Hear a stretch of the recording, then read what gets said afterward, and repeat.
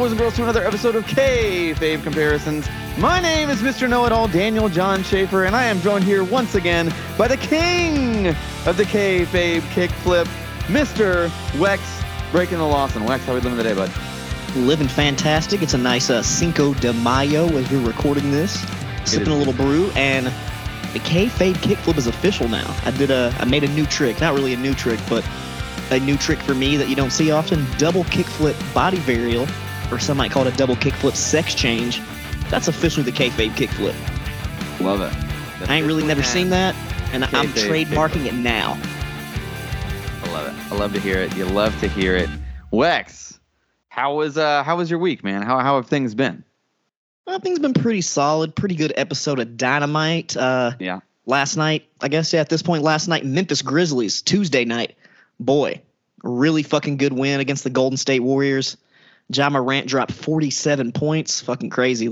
Crazy. Hopefully they can spread a little luck onto the Nashville Predators, because they have not been as lucky in the playoffs. They were down 5-0 in the first period Tuesday night, and they're going to be playing here in about an hour. So hopefully we can have some good Tennessee mojo to swing on over to the Preds.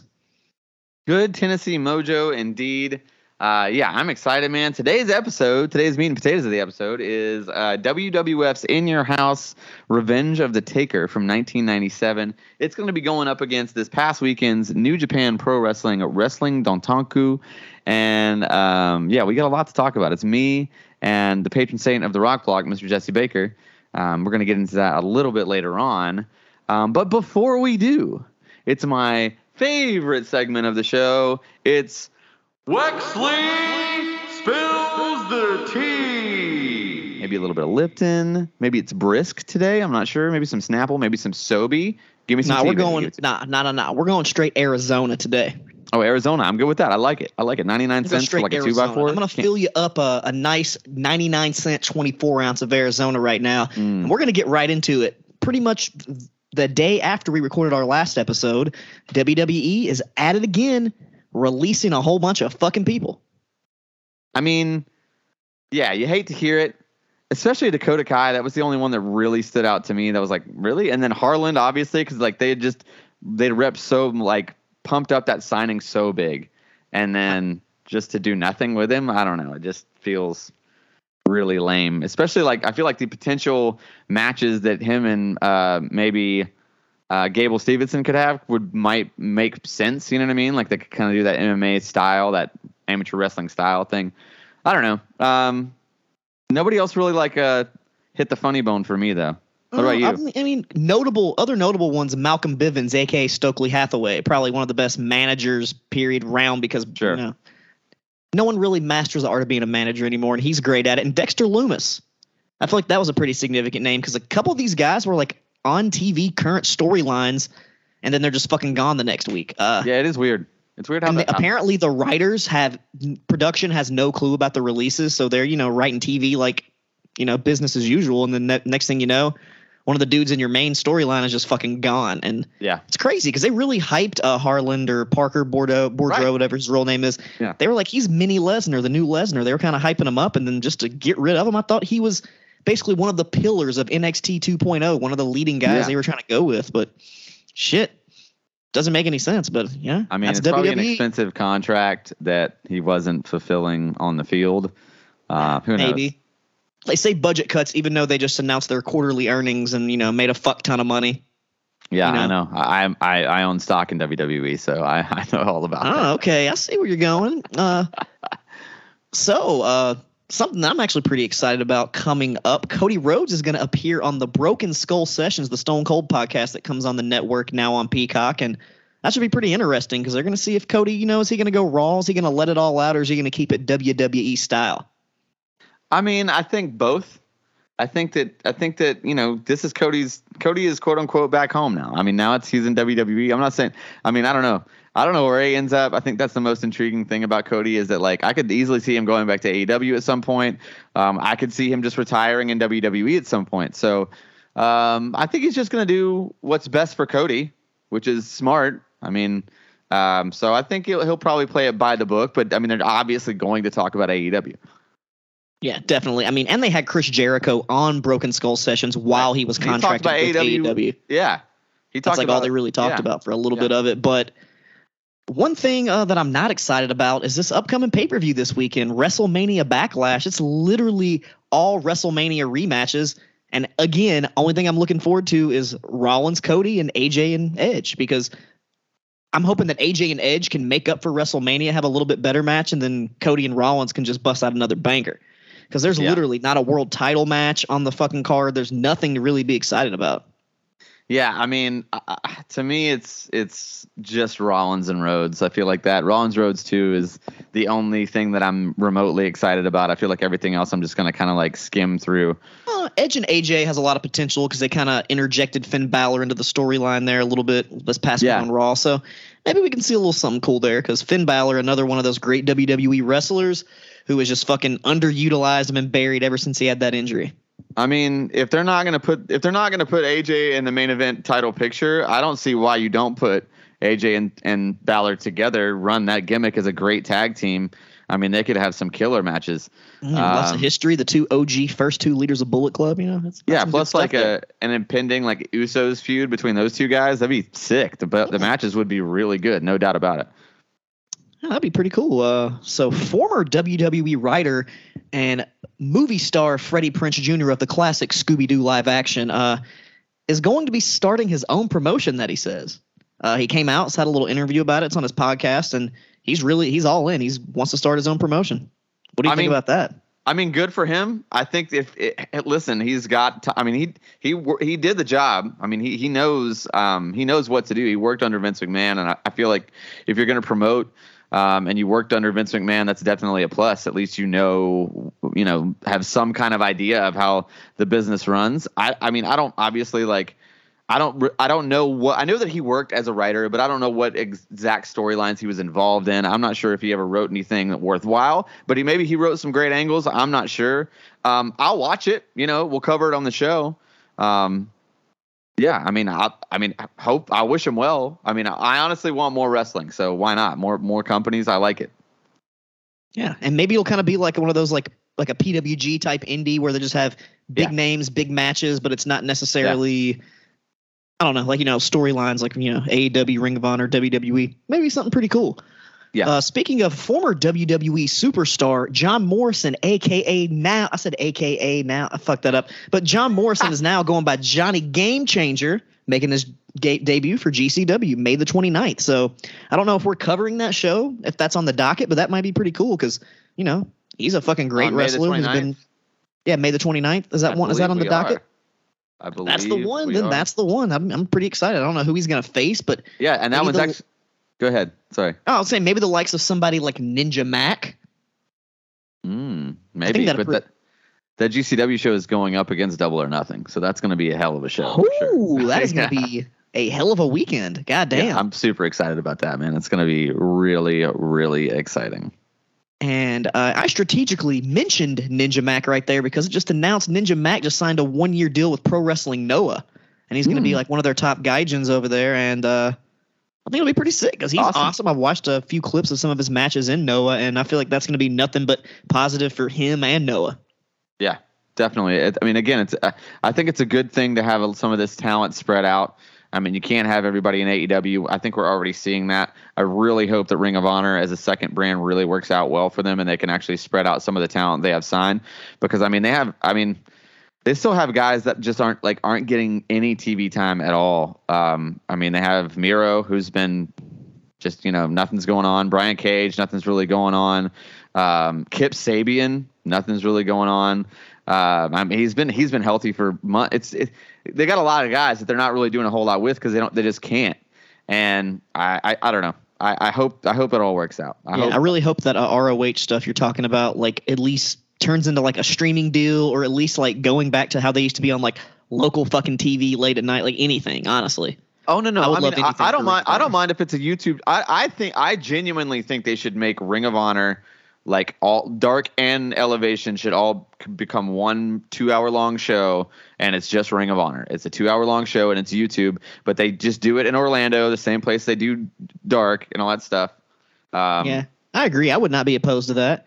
And all the like you said, all the people, all the different companies they're working with, they could probably send some guys to do some New Japan shots, maybe some Impact. We saw We saw William Morrissey, aka Big Ass Big Cass, on Dynamite last week, and he's a Impact star. So maybe we can see some more stuff like that. And with all these companies, there's one person who is not ever going to work for any of these companies ever again, and they're never going to work for the promotion they just had a falling out with. Wow, and I'm talking about Tessa Blanchard, which you probably could have guessed because she's just goddamn can't get along with anybody anywhere. It doesn't matter where she goes. Apparently, the only place she's going to be able to work now is Mexico. Like, that's it. She's burned all the bridges. What happened?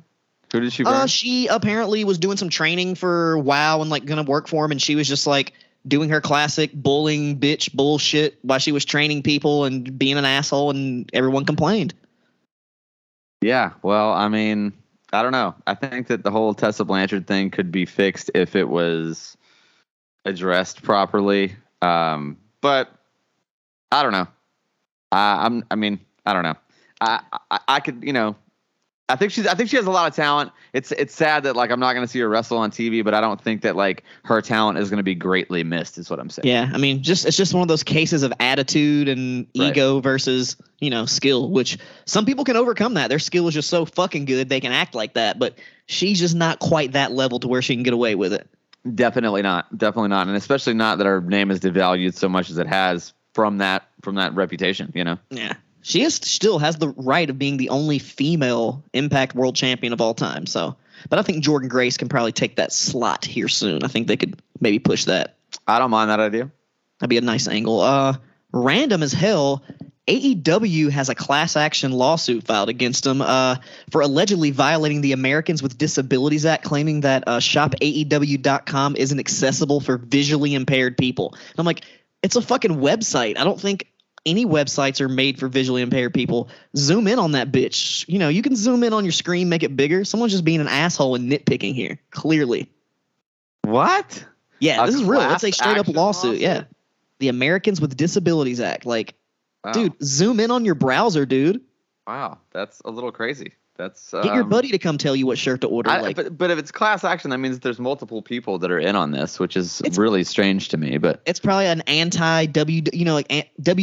anti-AEW thing. Oh, yeah. I'm guessing it's such a stupid little thing. And what are they going to do? Like, make them change their website? Like, pay these people money? Because if anything, some people should be filing a lawsuit against Pro Wrestling Tees for that security breach they didn't tell anybody about. If anything. Yeah. Not something so minuscule and stupid like this. I totally agree about that. Yeah, that's a little shady there, guys. A little bit shady is how I would describe the communication between Marco Stunt, Joey Janela, and the AEW offices. Their contracts were coming up to expire, and apparently another person has fallen victim to this, but they didn't have the communication issue, but their contracts expired and they're no longer with the company. Someone very surprising. Stu Grayson of the Dark Order. Really? Yeah, his contract's expired. He's off the website, off the roster page, and apparently they couldn't come to an agreement. Like, they actually had negotiations. So I don't think the door is quite shut for him to just, like, maybe come back if they can figure something out. But he's done. He's off the website, and they said his contract is done, along with Jack Evans. Yeah, I mean...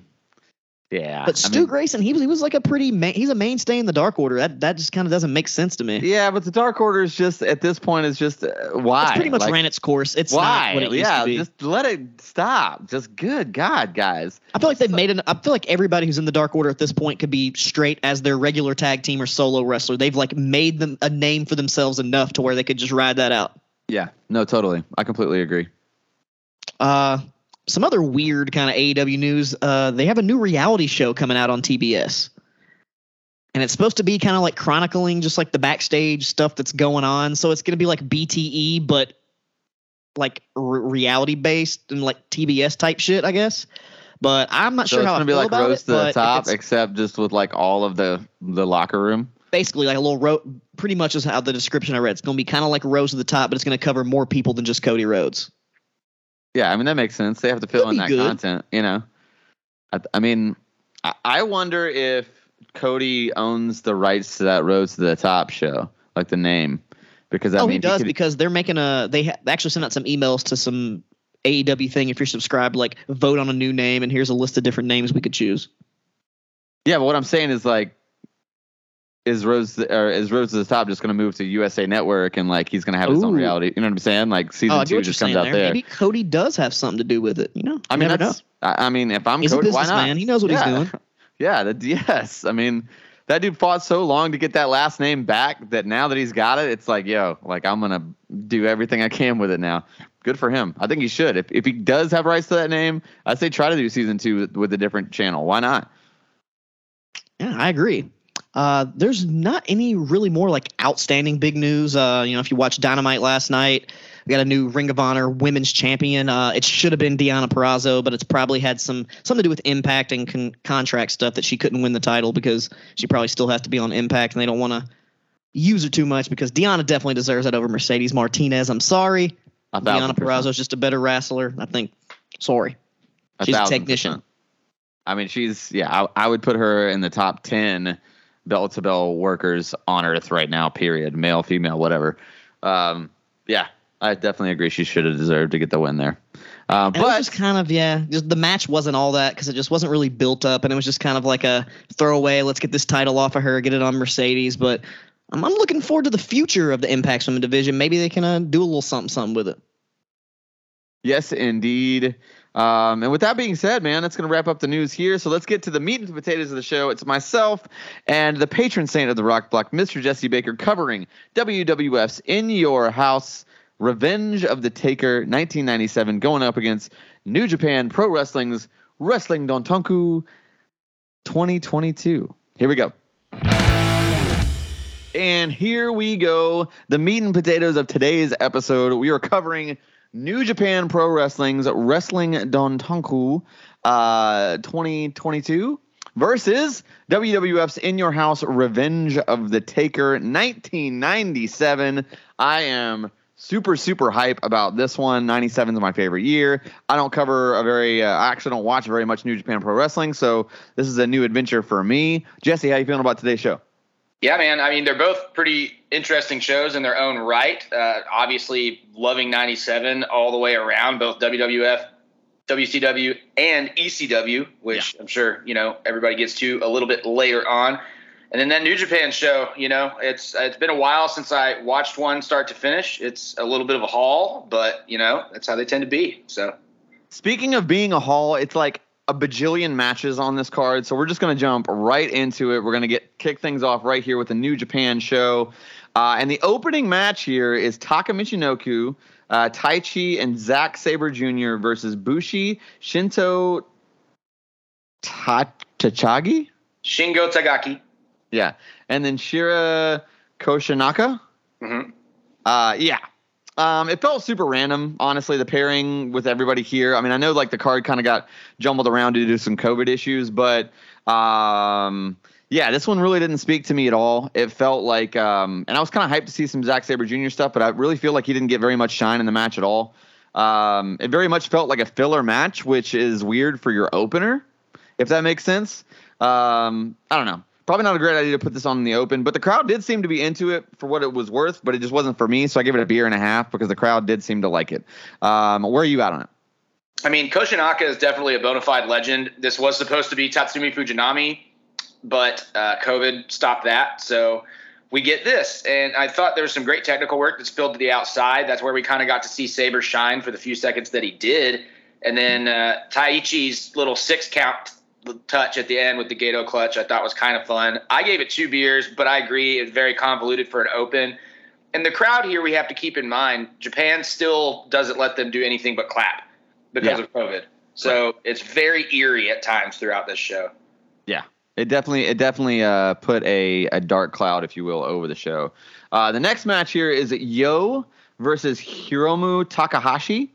And the straight slap fighting in the beginning was I laughed at it. Like I thought it was funny because it was just I know that like chops are their thing, but it felt like it's like when like you watch pro wrestling and guys are trying to chop hard, but like the noise just isn't there, and it seemed like they had that awkward miss on every single chop. Like I don't even think it was their fault. It's just like it felt really clunky. Yeah, man. I mean, especially compared to like New Japan 5 or 6 years ago, like when that strong style thing was like super, super popular. It's like comparing that to this, was night and day. Like this felt very slap fighty and not very strong style at all. Not very tough. Some of the kicks were really weak looking too. I don't know. Even the bumps kind of felt light. They almost felt like they were rolled into. The whole match just felt not great to me. It seemed like the guys were working hard. The effort was there. But yeah, it's definitely. I rated this one the exact same way. I gave it a beer and a half. What did you think about this one? Actually, also went a beer and a half. I couldn't agree more on most of it. I liked the last minute or so of the match. There were a lot of really intense counters and things. Mm-hmm. I thought given that was the only true back and forth, in my opinion, that the end was really abrupt. But I just never believed the struggle in this match. Right. Yeah. It's like there wasn't enough tension. It really felt more like a dance than a fight. Yeah. So let's go on to the next one. It's Yujiro Takahashi versus Tangaloa. Okay, it did feel super 90s with the open with the hip toss and the spinning body slam after some shoulder tackles. It felt really WWF, which is not necessarily a bad thing. I mean, it felt like it was straight off. This whole match felt like it was straight off an episode of the very first version of Raw in the Hammerstein Ballroom. Down to the heel powdering and trying to walk back up the ramp. And it's but I feel like that only really works. That style only works when you have a very lively crowd. That's more of a sideshow style, a very engaging entertainment more based match than an actual wrestling match. And it just didn't really work here because the crowd is, all they can do is clap. So I wanted to like this more than I did. I did think it was better than the first two matches, but it was still a subpar to me. So I gave it 2.5 beers, not quite in the middle, still below average slightly. But that's where I am on this one. What did you think about it?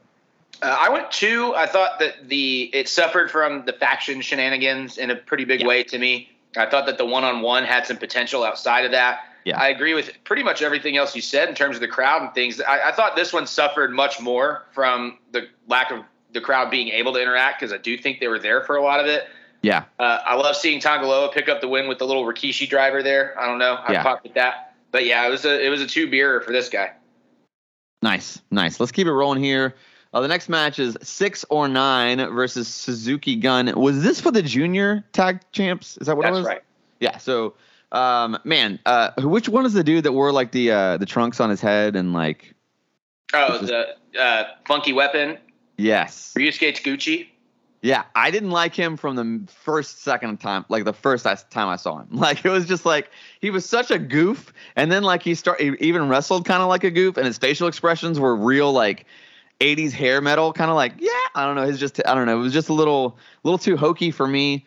I felt like this whole match was a miss because it felt like a comedy booked match, and the crowd didn't even really clap for that. So I gave it a beer. It just wasn't a whole lot for me. Honestly, guys, sorry I don't have a ton of notes on these matches, but it was just, the show itself, at least, especially at this point, we're 4 matches in, and I feel like we've plowed through it, but it just wasn't very interesting. Yeah, a lot of it fell flat for me. I like Taguchi, but I like him knowing what he is, which is a comedy wrestler. But you put him in the ring with 3 other wrestlers who are not meant to be that in a junior heavyweight tag title match, and it kind of falls flat because the comedy spots just don't make any damn sense, and it discredits everybody else. The finish was absolutely ridiculous. There was a point where Taguchi sold the wrong knee coming off of a back body drop type thing where he landed on the foot, and I don't know. It fell flat for me. I also gave it 1. Yeah, not great. And we're not even quite halfway through the show yet, which is insane to me. Yeah. So the next match, after having a junior tag team championship match, they go into another tag team match, which is also not smart booking, in my opinion. The next match is the triangle tag team championship match. I will say this, though. Even though I don't agree with the placement of this match on the card, I think that this, thus far, is the best match on the show. I definitely liked the chemistry between all of these guys was significantly more palpable, I feel like. They had a better tempo. They had better pacing. I think Chase Owens definitely has star potential. He definitely needs to do some body work and kind of figure that whole part of the game out. And it's also wild to me that Jeff Cobb isn't in WWE. I just feel like he seems like a Vince guy. You know what I mean? And he wrestles in that like the main event WWE style, and I mean that in like the best possible way. I don't mean that as like a dig. I mean that like I feel like he's ready to be that kind of wrestler. Even Fale, I thought had a good showing here, and he's really hit or miss to me. But yeah, either way, I felt like it was the best match on the card thus far, and slightly above average. I actually gave it 3 1/4 beers. What'd you think about it? We're doing this too much, Daniel. Oh my goodness. Same damn rating. And I mean, pretty much for me, Cobb is super yoked. I think the main reason he is not in WWE is because he knows that's always going to be there for him. Yeah. You know? And I think he wants to be able to explore this other side of things and wrestle his way and keep his shit and not get wrapped up in that system and eaten alive. And right. It's probably pretty smart, to be honest, because that's the type of dude. He just got to fight Scott Norton on a New Japan show like last week. And that's pretty fucking cool for a guy that's that size that you can tell probably took a lot of direct influence from a guy like Scott Norton. Definitely. In terms of the match itself, I thought it was paced well for a 3-team Tongan Tornado rules match where there's no tags or anything. They kept the powders going the right way. Man, Chase Owens looks like potatoes to me, and it stood out like a sore thumb in this particular thing where you have these guys that are just like, most of them in pretty decent shape except for Fale, but Fale is like works like a big man, and Chase Chase has got to tighten up, bro. But 3 1/4. His work is good. His work is good for sure. His work's stellar. Yeah. But yeah, I agree. Potato vibes, straight up. Potato Owens. Let's keep it rolling here. The next match is Tama Tonga versus Evil for the Never Openweight Championship. This one felt like it had more of an American pace, and it did feel like they never really got into a rhythm. And it wasn't like there were any outright botches, but like everything felt just a little bit clunky. It wasn't anything that was like, oh, this move is necessarily bad. It's just like not quite right. You know what I mean? Like it just didn't feel very good. I did like the false finish with the bell ring though. I thought that was really clever. You don't see it very often. Either way, it wasn't enough to save the rating for me. Easy for me to say. I gave it 2 beers. So where are you at on it? Man, any match that you put Dick to go in is going to go over with me. I fucking, we got 2 members of Kai and Tai on this show in 2022. What the fuck? It's wild. It's wild. This one starts on the ramp again. I thought that there was an inventive use of the microphone here. The pacing I agree with. There were a lot of really cool moves, which I think is something that New Japan has kind of steered away from a little bit. They're more in that, trade strikes, try and build to a thing, and maybe the finish is cool kind of pacing these days. But I thought there were a lot of cool moves just throughout the match. They've protected Evil's finish for a long time, but it got kicked out of, which I thought was important. And that spot with To-Go ringing the bell, I thought was fucking stellar. I mean, it's like it wasn't a fucked finish because it wasn't the finish. Cutter for the win. I gave it 4. I thought the work was very solid. I thought the story they told in the ring was good. There was nothing I hated. I mean, I thought all of it, even with the little shenanigans with the bell, I thought that added to it. I don't know. I just really liked it. No, I mean, I liked the false finish for sure. I actually thought I don't know. Maybe it was just the environment, man. Maybe the crowd. Maybe I'm just like so used to a live, like watching AEW shows and like this Ring of Honor shows and the newer WWE stuff. It's been really hype, and then to like go back into that quieter setting, it really, really jarred me. But it just felt like they never like. Again, it wasn't that it was any big botches. It was just it felt like not even sloppy. I don't even know how to explain it. It just felt like they weren't. It wasn't. Something was just off. I don't know. Guess I was the only one, but it is what it is. Let's keep it rolling here.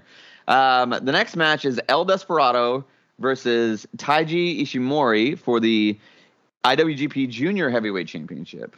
Why don't you take the lead on this one, man? What do you think about this one? I thought the back and forth here was really excellent. Just the way that, they started out with a ton of work on the arm, and then that one mistake made by Ishimori to give Desperado kind of a chance to come back, but it didn't immediately sway. I thought that's some super old school shit that I really love. Some slower storytelling, but that last few minutes had the complete meat and potatoes of the match. There were lots of trades and counters. Ishimori with the bone lock for the win. I thought the commentary added a lot to this match.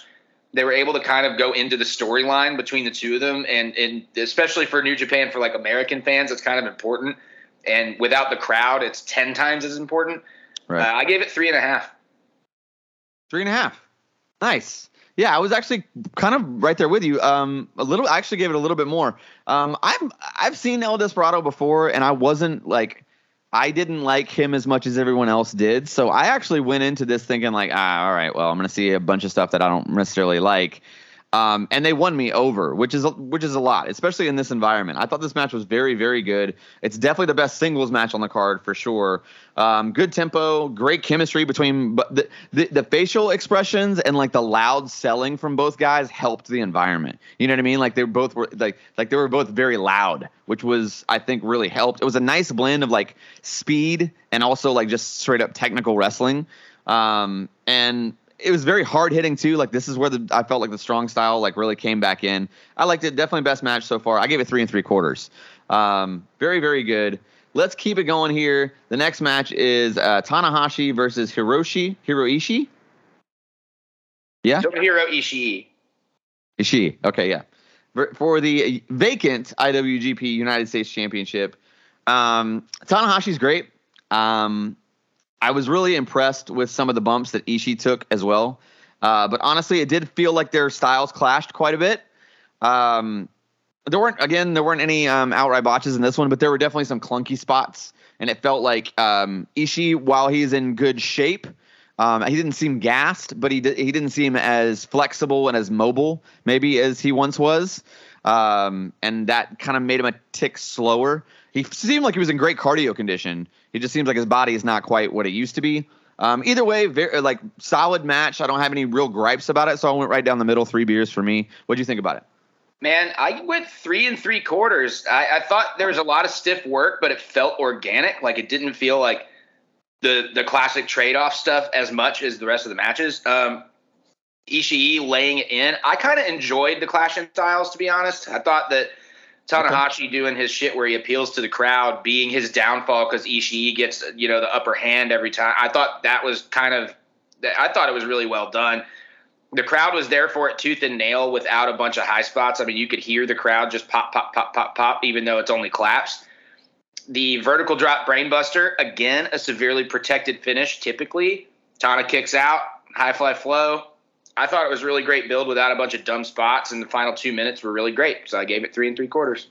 That's fair. I think those final minutes is what pushed it over the edge for me. I just, again, maybe it was just where I was coming from on it. But I also too, like the match before had like pleasantly surprised me. And so with this one, it's a Tanahashi match and he is one of my favorite New Japan guys. So I was like, oh, I'm going to like this one automatically. So maybe I just had a higher expectation than I should have. Still gave it 3 beers though. It's not, I didn't shit on it. The next one is Okada versus Naito. I am a mark for both these guys. I think that these two dudes, are top tier as far as like established stars in New Japan. Like to me, as far as like New Japan home brand built-it guys, like this is the Rock and Austin of this era for New Japan. You know what I mean? These two guys are you don't get more popular than these two dudes. And I feel like that helped. It definitely didn't quite live up to the hype. I was expecting a little more, and I think it was probably because of the crowd. I think if I had just felt a little more of those, if I had felt a little more of those in there, it would have probably pushed it over the edge. Still, that being said, I rated it very high. The commentary cutting in and out hurt as a fan, but it's not their fault at all. That definitely had a lot of issues on commentary, but in this match specifically, it was like Kevin Kelly would just drop out for a while, and that kind of sucked. Super over with the crowd. Really damn good match. Hell of a main event. Best match on the card, in my opinion. I went 4 1/4. Not great, but very good. Where are you at on it? The pageantry and big fight feel for main events in New Japan is very unique to that promotion. Yeah. Just the sheer presentation and the aura behind it, I think, is unmatched in its own way. I do feel like this particular matchup needed some more time before they brought it back. And I think we've seen it too many times in too short a time span, and therefore it kind of decreases some of the value of it. I do agree that they're top tier stars. I just feel like I'd seen the match before and recently, and commentary sold the feud well when you could hear them. I think towards the last 5 or so minutes of the match, you could really see some deep cuts from both guys' movesets that helped a lot of the pageantry behind the story. That helped it out for me a lot. Finishing with the Rainmaker helped it out for me a lot. It's a little over half an hour, which is pretty long in a lot of different contexts, but not for New Japan, really. Yeah. I went 3.5. I mean, there was something that didn't quite click on that level to me. But I mean, the end was really exciting. And at the end of the day, these two are never going to have a bad match. Right. Yeah, I totally agree. A couple other notes about the show. Obviously, they announced Best of Super Juniors, which is cool because guys like Ace Austin and Alex Zane and Wheeler Yuta are going to be included in that, which I think are all really good opportunities for those guys. Yeah.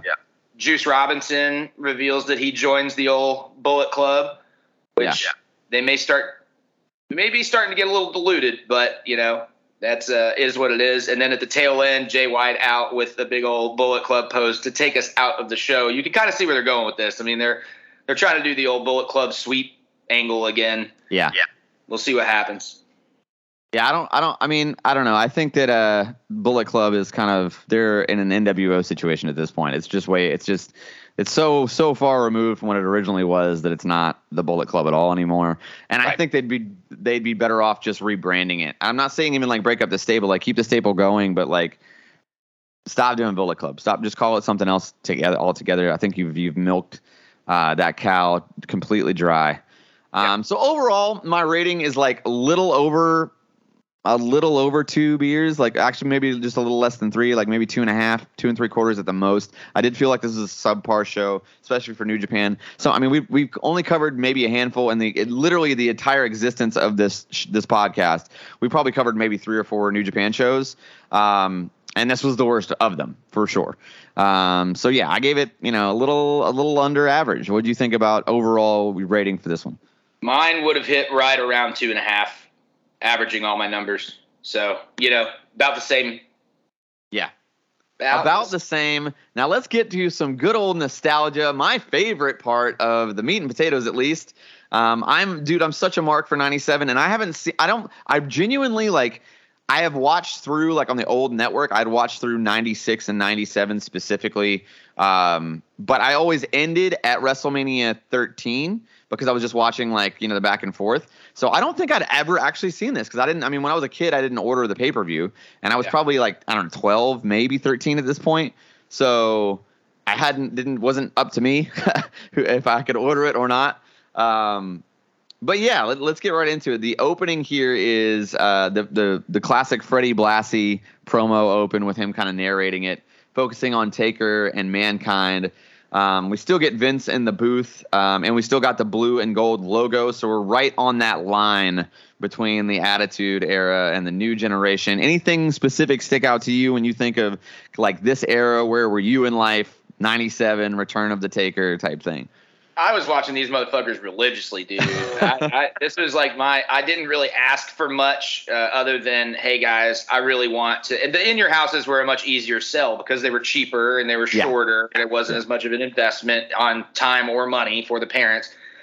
But yeah, man, I mean, just this opener, I immediately got the feels from the open package. Yeah. I mean, and the whole fireball spot and the whole thing. And I'm like, I don't know. We'll get into it later on at the actual match. But yeah, I thought it was great.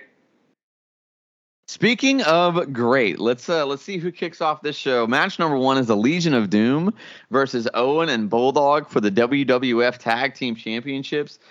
And listen, man, I mean, the Road Warriors, this late 90s, early 2000s kind of run that they had was not the best for sure. They're definitely past their prime. But they're clearly still very over. And I think Owen and Bulldog were definitely the best tag team in 97 in this company for sure. And I actually felt like this was a really good match. I feel like this is a pretty good showing for the Legion of Doom compared to what they had done, during this quote-unquote Attitude Era transition. I was pleasantly surprised. Maybe it's just because I expected it to be trash, and when it was actually pretty solid, I was like, oh, damn. I thought the false finishes were pretty solid. I liked the wrong man getting pinned. I liked that. I thought it was very well booked, especially to kind of hide the Road Warriors' weaknesses, if you will, and kind of add the drama I think it needed. Overall, pleasantly surprised, man. Above average. I went 3 1/4 on this one. What do you think about it? Man, I really, really loved this match. Nice.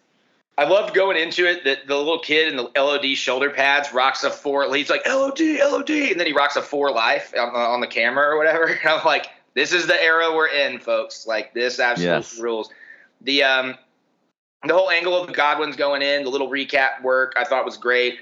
Classic power versus finesse tag team match. Like, the whole thing back and forth was amazing. At first, I was a little taken aback because the Avalanche power slam getting 3 count, and I was like, what? Like, this is fucking LOD. They ain't winning with no Avalanche power slam. I was like, something's funny here. And then, of course, second ref, pin wrong man, so on and so forth. Yeah. That whole back and forth was great. And then, obviously, Shady Shenanigans bred in for the DQ win for LOD, but they don't get the belts. I gave it 4 beers. Nice. I thought it was fucking great. Yeah, man, this is WWF being like, this is where they're fighting for their lives. So they're really trying. So every match kind of has a pretty decent story.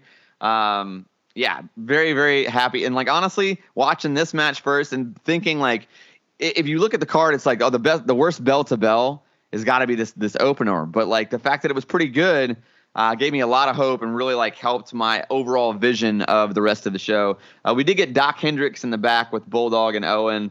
Great promo, very 90s, but still great nonetheless. Pillman and Sonny plugged the hotline. It's kind of sad actually to see. Kind of cringe-worthy. I mean, fuck. Like, super, super cringy. Nation of Domination getting their big intro with PG-13 on the sticks. Rocky Maivia getting some promo time in with Kevin Kelly, and that's not good at all. Yep. Anything stick out to you here in these little backstage segments before the next match?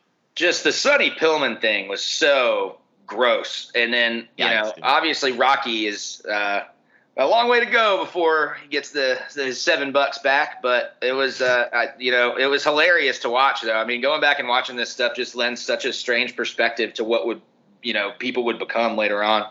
Yeah. Yeah, it is kind of crazy. It's kind of crazy to think about. The match here is Savio Vega versus Rocky Maivia for the WWF Intercontinental Championship. Farouk on commentary was hard. It was hard to listen to. I mean, it's just a different climate that we live in now, and it's like, man, it was really pushing the race angle as hard as possible. Much different time for sure. The match itself was actually kind of mediocre. Rock just isn't ready. I mean, he hasn't quite got it figured out yet.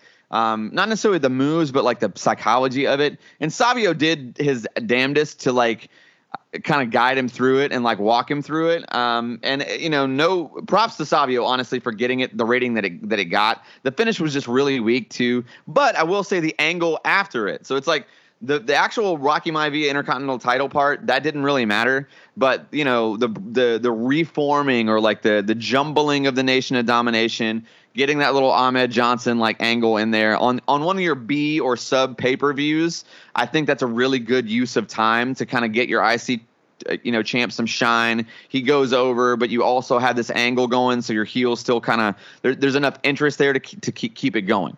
What do you think about this match? I rated it 2.5 beers, by the way. I can't agree more about Savio, a bump machine who carried the entire thing. He had some really dope offense too. Yeah. Rock has these nerve holds that just look like he's like trying to hold himself up. Yeah. I mean, it was kind of the wackest shit I've ever seen. The heart punch is just the most heinously dumb fucking move that I've ever known. Like when I was a kid, I kind of geeked out about it for a minute just because I wanted to justify that Mean Mark Callis was a badass when he used it way back in the day. But yeah, it's some bullshit. I gave it 1 beer. Ahmed running out in sweatpants did not save this for me. He also says a bunch of super offensive shit about everybody in the nation. Luckily, half of America probably couldn't understand it because it's Ahmed and he didn't really know how to speak clearly. But good God, I thought it was awful.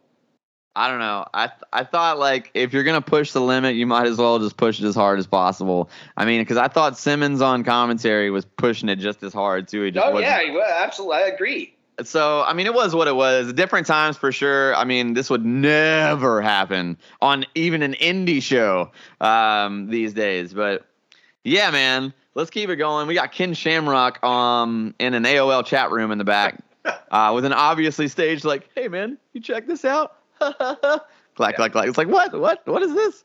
It was terrible. Sable and Mark Merrow get an interview in the back as well. That's not good at all. And then Road Dogg sings his way to the ring as Jesse James with all of his frill. I have been listening to the new Road Dog Podcast. I love it. It's actually my favorite thing out right now. Really good stuff. Obviously, My World has been the best thing since Something to Wrestle With, in my opinion, on the ad-free network as well. So it's kind of cool to be able to go back and give my own perspective on it based on where I was in life and how I felt about these characters being like 12 or 13 just as a wrestling fan.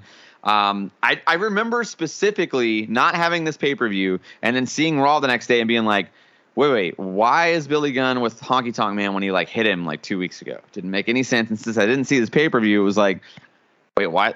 I don't know. It felt really convoluted. What did you think about this match, though, this Jesse James versus Rockabilly? I mean, the gear alone on both guys is some of the most atrocious shit that I've ever seen.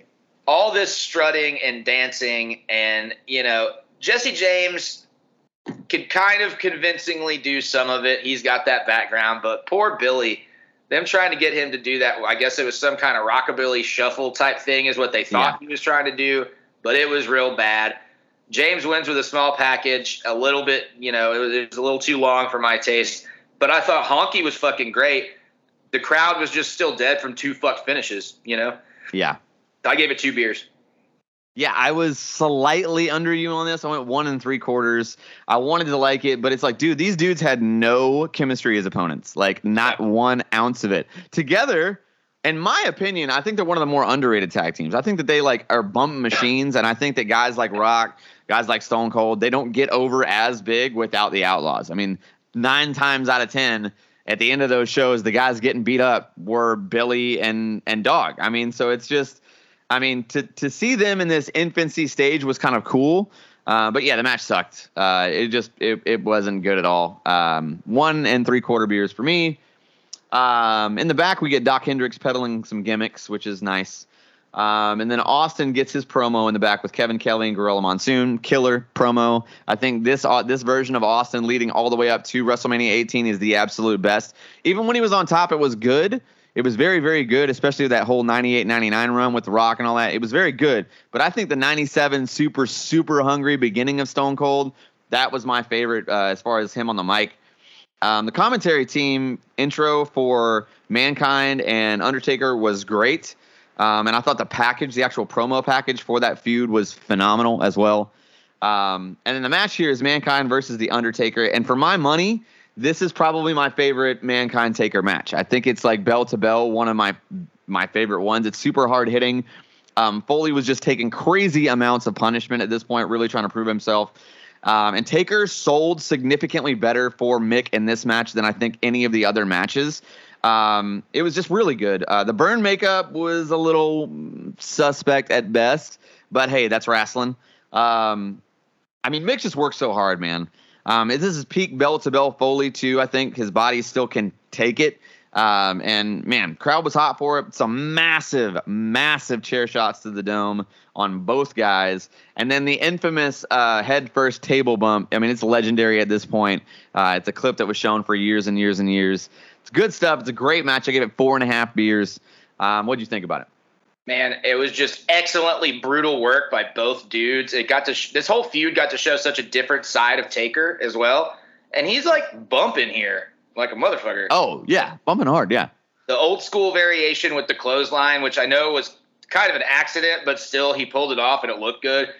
All the work on the outside with the guardrails and the table and the fucking glass pitcher getting shattered and stuff. It was just unlike anything you really saw on WWF TV at that time, or for that matter, anybody's TV at that time. Yeah. So it just kind of made sense to highlight this. I hate that it wasn't the main, but I get what they did there with the storyline or whatever.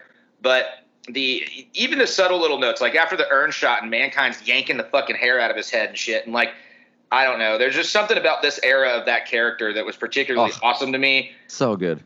I did also give it 4.5 beers. Yeah, man. Early Mankind, I think is so underrated.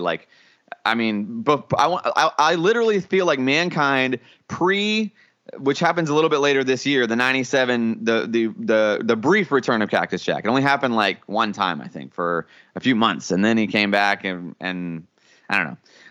In 99, right? Is that when he came back again for the Royal Rumble 2000? That was late 2000. 99 to lead into Royal Rumble 2000. Yeah, so I mean, I think that early Mankind was the best, and I still think that's Mick Foley's best character. Period. I think that was the best one for sure, especially with the promos and everything. He was just so it's like so believable and such a hokey getup that like you could put that guy in that body and like now, even with that same hokey gimmick, but if he delivered those kind of promos, it would still get over. I think it would still work today. Super good. We do get another promo in the back with Bret Hart, which is actually very, very good. I'm kind of hit or miss on Bret Hart promos, but this one was really good, especially 97 heel Bret when he can just actually be who he really is, which is kind of an asshole. It worked out really well. So the match here is Bret Hart versus Steve Austin, and it's a brawl. I mean, both dudes went hard as hell. The tempo is super fast and hard hitting. I don't think these dudes could possibly have a bad match if they tried. So this match was no different. It certainly wasn't nearly as legendary as the I Quit match, but I did love the finish essentially with referencing their I Quit match. I thought it was very, very good. The sharpshooter thing, just icing on the cake at the end. Great match. I give it 5 beers. I mean, it wasn't. I mean, to me, a 6-pack was the I Quit. Wasn't as good as that, but I still think this is probably, if you take that I Quit match off the docket, this is the best match of 1997 thus far, in my opinion. I gave it 5 beers. I loved it. What'd you think about it? So there's, a lot to it. We get the classic Monsoon sending Owen and Dog to the back and all this other fun stuff. It was remarkably stiff. Psychologically speaking, I thought this was a masterpiece in terms of just all the work on Austin's leg, the shit with the knee brace later on, the chair to the knee, that whole deal. Austin is working like a heel, but the crowd does not give a fuck. He is clearly the face, but he's like got a ball shot and he's choking him with his wrist tape, and the crowd's for it, 110% all for it, which is a testament to not only Austin, but a huge testament to Bret's work as a heel, in my opinion. I think that's, a big, big part. Oh, totally. Brutal Bret bump into the rail. He took his corner bump into the damn bike rack, which I cannot imagine felt good. The whole finishing sequence, here's the deal. I wound up giving it 3 beers, despite the fact that I absolutely fucking love this match. The shenanigans with fucking Owen and Bulldog and that whole thing, it. I'm like, dude, we have, 4 out of 5 fuck finishes or some shit on this show? Yeah. I'm like, we could have gotten a couple more clean wins or clean losses or however you want to say it at the beginning of the show, and this would have bothered me less. Okay, that makes sense. It's I don't know. I liked it. I like the shenanigans, but yeah. Something about it got to me. But yeah, I gave it 3. That's fair enough, man. That's fair enough. I mean, I rated it really high. I'm a big fan of this whole Bret Austin feud. It's my favorite Bret feud, period. I mean, that and obviously the 96 Shawn stuff was great. 97 Shawn stuff is probably even better, but yeah, man. My overall rating for this one is above average, especially for a In Your House. I gave it 3.5 beers overall as a show. Yeah, where are you at? What do you think overall rating for this one? Mine hit 3.25. 3.25. Well, that's gonna do it for us, and we'll see you on the flip side, Jesse. Alrighty. And we are back. Man, that show, I mean, maybe it's just because it's me and like 1997, I'm just like have an obvious hard on for that year. But like, I don't know, man. This specific In Your House just hit me in the feels in all the right ways. I was pleasantly surprised with it. Sometimes these one-off In Your Houses kind of suck, and this one was the tits, man. It was the cat's meow. Wex, what'd you think? Hey, man, to be honest, anytime it's an In Your House that's named after a certain wrestler, it's usually pretty good. Like, those are the ones that usually hit. The D-Generation X one? Exactly. Rock Bottom. Rock Bottom. Those are both great. And this was, it was a pretty solid In Your House. Like, if we're going to just talk about, like, pure wrestling, like the in-ring work, I'm going to go New Japan all day. But like you said, the nostalgia, the storylines of all that shit from 97, it's kind of hard because that New Japan show, I know, was long as fuck. I mean, it did have some good story stuff. You see Juice Robinson turning heel, joining the Bullet Club, like some pretty significant stuff going on there. But it's just really kind of hard to compete with that old school, just that feel. Yeah. I mean, we call it we do the nostalgia shows for a reason, and that nostalgia hits good sometimes. So it does. It does. And honestly, I'm listen, guys, like, people like New Japan, and that's cool. I just don't like that style. Like, it's just not for me. I don't like the presentation. It's just not my thing. And I like Japanese culture, but I don't like New Japan, man. It just doesn't work for me. Every now and then we have some amazing matches in New Japan, but the shows, the way they're formatted, it's almost like they literally make a card where it's like the least important match to the most important match, like all of them in order. And so that just it makes it weird, because then it's like if the second to last, the semi main event just goes ham and claps, then like the next two matches are kind of like left lingering with the hangover a little bit. And I think that was kind of the case with this New Japan show. And they're just too long, man. I mean, Jesus, 4 hours long for a pay-per-view? Golly.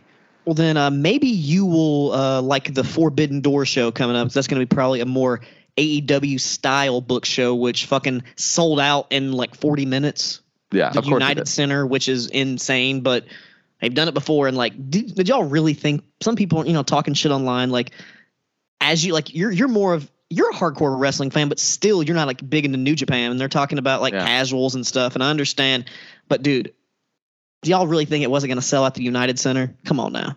Right. Like, come the fuck on. Oh, I mean, yeah, absolutely. People were like, oh, this doesn't appeal to the casual fans and only men like it and all this bullshit. But, dude, right. Yeah, everyone loves fucking wrestling. It's not like no one knows who New Japan is. If you're a Ring of Honor fan, you're probably an AEW fan. And Ring of Honor's been working with New Japan for fucking years. I have one of the old War of the Worlds DVDs from like 2014. Yeah.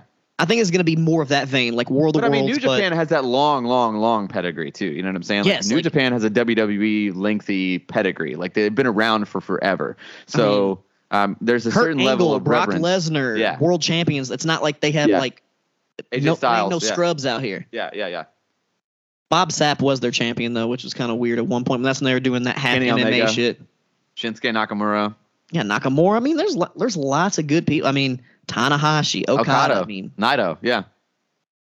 That's just we're just talking about modern people though, and like you can even go back farther than that. But like not world champion, but you got Liger, Tiger Mask, like just so much history there. Yeah, man, so much history indeed. I didn't actually prep for this at all, but I guess we kind of have to do some kind of like trivia question here, right? So you know what I'm going to go with? We had talked about shows from Japan. Give me your number one show from like a quote unquote international promotion, whether it be like AAA or New Japan. Like if you had to say like, this is what I liked, this is how I became a fan of this style of wrestling, what is it for you? Oh, for me, definitely it would probably be Wrestle Kingdom. I want to say 9 or 10. Okay. But the Young Bucks were in a 3-way match for the IWGP Junior Heavyweight Championships. And that's like really when I was like starting to get into them. And it was a fucking really good. I think it was Red Dragon and then maybe Forever Hooligans, which was Alex Koloff and Rocky Romero. It was his tag team before he had the one with Trent Beretta. Yeah.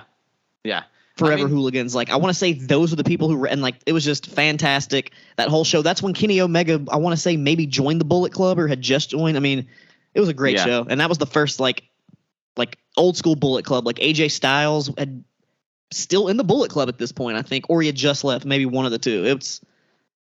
No, he was still in the Bullet Club. No, still in the Bullet Club at this point. Because right after this, I will never forget there was a Ring of Honor TV around that time. Yeah. Where there was a match between like Matt Sydal and some other people against AJ and the Young Bucks. And they just had this overkill on Matt Sydal where they just did every fucking finisher. That was just, that era got me into where I'm at today with my, like fandom of Japanese wrestling and all that stuff, Ring of Honor.